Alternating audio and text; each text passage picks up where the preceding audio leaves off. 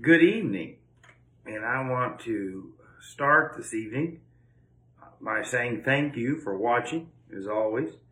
Whether you are watching this evening or listening to it later, I just want to say thank you.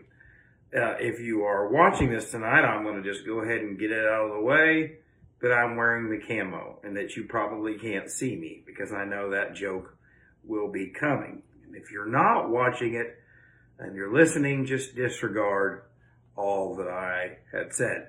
But as always, we do want to thank you for watching, and we pray that these will be a help to you in your walk and relationship with the Lord.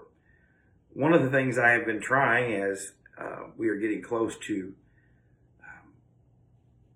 working our way through Job is I've been going back and listening to the audio of these devotions, not the visual, because I don't even want to see this, look at this guy, but trying to figure out ways to improve as this new year begins. One of those ways is to count how many times I say or and really just try to improve on some of those things. You say, well, Jake, those things don't matter. They don't distract people. They do. If you, sometimes they do, and sometimes there are stumbling blocks and things that really bother people. And so it's one of those things as a believer that I'm always trying to work on and make sure that my teaching is accurate, that it is relatable, but that it's also not something that is distractive from the purpose.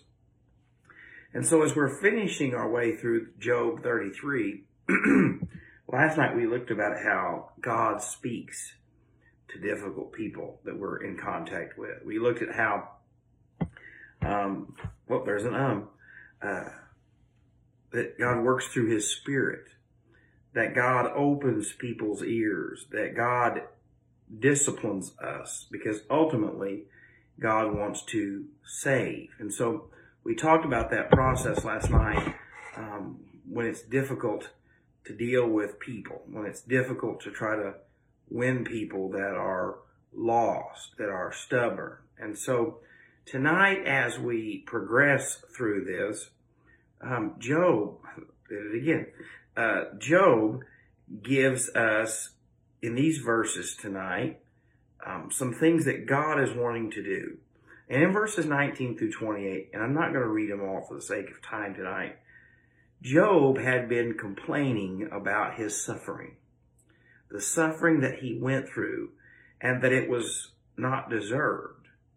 And Elihu answers him by saying that he's God's messenger, and he is here to mediate between God and Job. Now, thankfully, we know in the New Testament that we have a high priest, Jesus, who mediates for us. But in the Old Testament, Elihu is not saying that he was Job's savior. He was just saying that sometimes we need to hear from someone who has no stake in the game, who has a neutral opinion, who has nothing to personally benefit from. And that's what's so hard, I think, in this life, is knowing who to trust, whose opinion to trust, who has got an alternative motive. I've pastored a long time now at 10 Mile Baptist Church, 10 years. In Baptist terms, that's like 50 years. But that is the thing I struggle with so many times, how I've seen people try to use their influence to get something, whether it's a job they want, it's a committee assignment they want, it's a position in the church. And I struggle with that, because we are called to give everyone the benefit of the doubt, but also to have discernment. And so it's so hard sometimes. And so in this passage of scripture, I want to start in verse 23. And it's something that I hope that you and I will both think about, because all of us go through suffering. All of us lose loved ones. All of us have health problems. All of us are betrayed by people that we didn't think would betray us. And so how do we deal with suffering, and what's the purpose behind it? It's probably one of the most asked questions. Why did God let that happen? So starting in verse 23, I want to read one to you.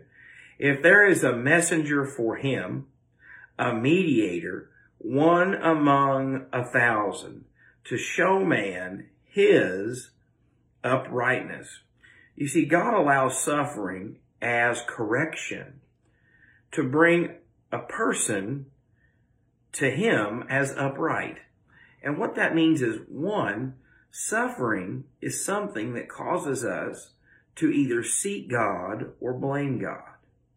Now, I don't believe it is a sin to ask God why.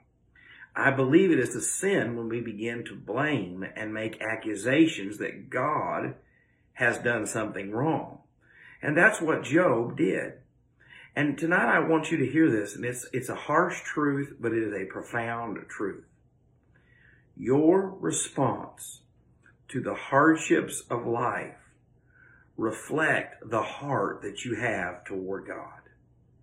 Everyone can give God praise in the good times. Everyone can give God honor in the good times. But when it seems the blessings run dry, it's in those times that we find out whether or not we love God because of who He is or because of what He has given to us. And so there is suffering that comes to us to test our faith, to help us realize, do I have real faith or is it phony faith? Second thing I want to show you from this passage tonight goes down to verse 27. Then he looks at men and says, I have sinned and perverted what was right. The second thing that God will allow suffering to do is bring you to repentance. Sometimes sin comes into our life and there are consequences, but yet we ignore that sin. Well, I can get away with telling lies, or I can get away with being angry, or I can get away with unforgiveness. And what God says is, no, I'm going to bring suffering into your life, not as a result of your sin, but to show you and make you miserable to the point that you want relief. And that relief only comes through the Lord. That's why the Bible says to find forgiveness and find salvation so that a time of refreshing may come.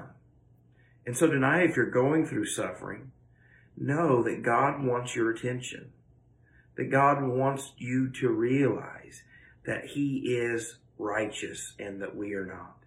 He wants us to turn from our wickedness, even though we might act like it doesn't matter. And third and finally tonight, from verse 27, it says, then he looks at me, in verse 28 and 30, he will redeem his soul from going down to the pit, and his light shall see the light. And in verse 30, to bring back his soul from the pit, that he might be enlightened with the light of life. So God allows suffering to, one, show us how sinful we are and how holy He is. Two, to cause us to repent of our sin. And third and finally, so that we can be saved. You say, well, Jake, wasn't that your last point of last lesson? Yes, verse 18. He keeps back his soul from the pit and his life from perishing by the sword. You see, God wants to save sinners. And I know that there is a lot of theological arguments and a lot of theological debate, church splits over this. But I believe as Christians, we should never lose the fact and focus that God wants to save sinners.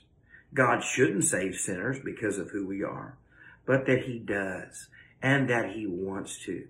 And reaching lost and broken people is something that honors God. And so I'm going to believe what I think the Bible teaches, that God wants to save people, that God wants all people to be saved, even though all people will not be. And so as I pray, as I share my faith, as we go and do, we go knowing that each person matters to God, and that He wants to save them. And so tonight, if you are going through a difficult time, Get along with God.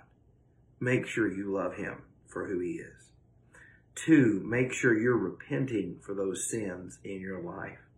And third and finally, know that God is saving and will save and might be trying to use your suffering to reach and save someone else who is watching.